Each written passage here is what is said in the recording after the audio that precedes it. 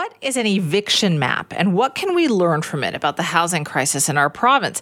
Well, there's a mapping project that was undertaken by the First United Church Community Ministry Society. It actually helps to understand who is getting evicted in BC and why those evictions are happening. So let's learn about that, right? Amanda Burrows is with us now, the interim executive director of the First United Church Community Ministry Society. Amanda, thank you for being here. Thanks for having me. Okay, so tell me about this mapping project. How did this start? Right. I know so many folks are like, what is a downtown Eastside charity doing this groundbreaking work? Well, we chose to undertake this because, we need to get to the root causes of homelessness and poverty. Like, we've been in this community in the downtown Eastside for nearly 140 years, and we witness the tolls that this takes. And so that's the broader sense, but specific to then why this project then emerged. For decades, we've had a legal advocacy clinic on the front lines witnessing these power imbalances between the landlord and the renter. We wanted to dig deeper into what the harm of evictions could mean. We know some things could be preventable through this work because we have weaker laws here than any other jurisdiction in Canada. And mainly then specific, like why then do this mapping project is evictions in BC aren't tracked. And that has been one of the findings of other folks getting to know this project going, what do you mean they're not tracked? So we want to begin that work as we've been doing, and we want to understand who is getting evicted, why, and what are the impacts. How do you even do that? Where do you start?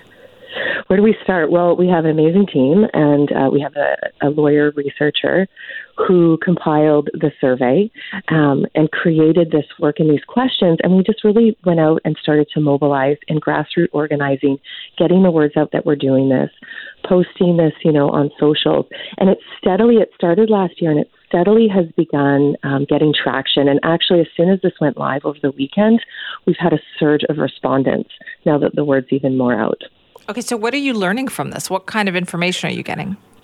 Yeah, so there's some stuff that you would make assumptions on, but we have been really surprised with some findings. So there are 4 major themes that are really important because these are going to create or are creating some of the solutions we want moving forward.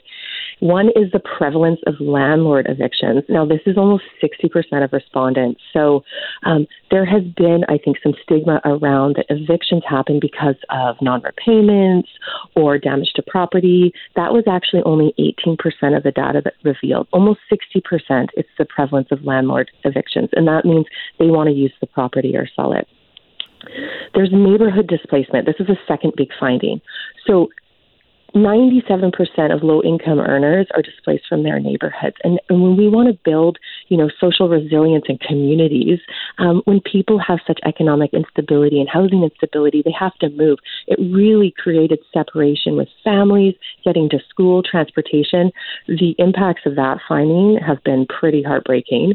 That also, big time, the prevalence of informal evictions. 28% of respondents just received an email or a text message, not even a formal eviction. They didn't even know their rights or the right process. And the fourth one being, the most devastating finding is people are homeless. We didn't realize at the time of taking this, people said 27% that they were still looking for a place to live. And of that, 53% may earn under $10,000 a year.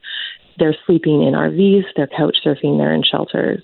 And that finding, it has been, really hard. We're not totally surprised, but those are the 4 big key themes that will then create our next steps for solutions. The lack of, awareness on what the rules actually are here is kind of astounding, isn't it, Amanda? Yes, and it comes down to one of the next steps too of we want to be able to have more access to the justice people should have access to. That means we need to remove some barriers and fears for people. So a lot of folks don't know that the RTB, the Residential Tenancy Branch, exists. So that's some findings. So we need to educate folks more that they have this right. Even folks that know they have this right still aren't accessing it because of fear of retribution, bureaucracy. There's so much data that came back to us that it's too complicated. There's stress, there's fear that they just give up and don't even exercise their rights as they currently stand now. Now, we want to strengthen their rights even further, and we have work to do in this education piece. Now, were you able to kind of ascertain where evictions are happening? Yeah, I mean, most of the data, at the time of our map went live, there were 443 respondents, and about 160 of those are from Vancouver. There are some in the rural neighborhoods as well, and we hope to expand some survey respondents across BC, but the bulk of them are happening in Vancouver from our data. Okay, so it didn't matter where they were happening. It sounds like the circumstances were similar, though. Yeah, the same four themes. The neighborhood displacement, like people totally moving to different communities, was top, and then not knowing your rights was right at the top. And it didn't matter if it was a rural or urban setting. That is so interesting. Okay, so what do you do with this information then, Amanda? Yeah, so right now we're going to continue to gather information and document our results.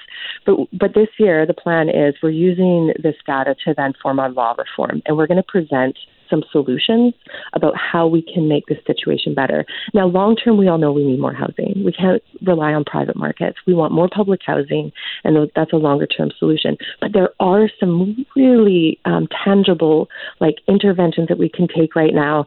And for instance, you do not have to apply to end a tenancy in BC. You do in Ontario. So that's why we don't know how many evictions are really happening, because a landlord doesn't actually have to apply. So if we could create that requirement, that might start alleviating some of these potential bad faith evictions that have been happening, according to this data. We would love to introduce flexibility if rent is more than a few days late. It's a very austere rule right now. There's no wiggle room. Is there any way we can introduce repayment plans or even have a better access to the rent bank? When a tenant loses a dispute, even, they only have 2 days to vacate their property. That creates so much trauma and stress. That is such a short time frame. And a big one is, we have rent control on a unit now for a current tenant. But once they leave, there is no limit on what a landlord can change this new tenant's rent to be when they move in. And that's why we're seeing these massive increases happening. And those are 4 suggestions that we would love to start building out to get towards. And then, again, that broader overarching, letting tenants know they do have rights and trying to help them navigate the systems to make sure that these bad faith evictions aren't happening. It seems a little unbelievable, doesn't it, that so many people would get evicted because the landlord says they want their own use of that. It just seems too much. I think the data is saying it is too much. We have to do something about it. And when you see what people have, given us their stories and are telling what's happening, separating from their kids, like they can't have their kids anymore. I mean, I've had to make sure that there's the team that is collecting this data, and it's a huge team of volunteers, I have the support and reading what they're reading, as well as researchers collecting this stuff, because the information we're receiving is overwhelming and heartbreaking. And now, Amanda, where can people find this website and contribute to the information? Yeah, firstunited.ca. If you've ever been evicted, doesn't matter in BC, where, when, income levels, we want to know about it. We're continuing to collect data. This is such an important project, and the feedback has been remarkable. All right, thank you so much for your time this morning. Thank you for having us.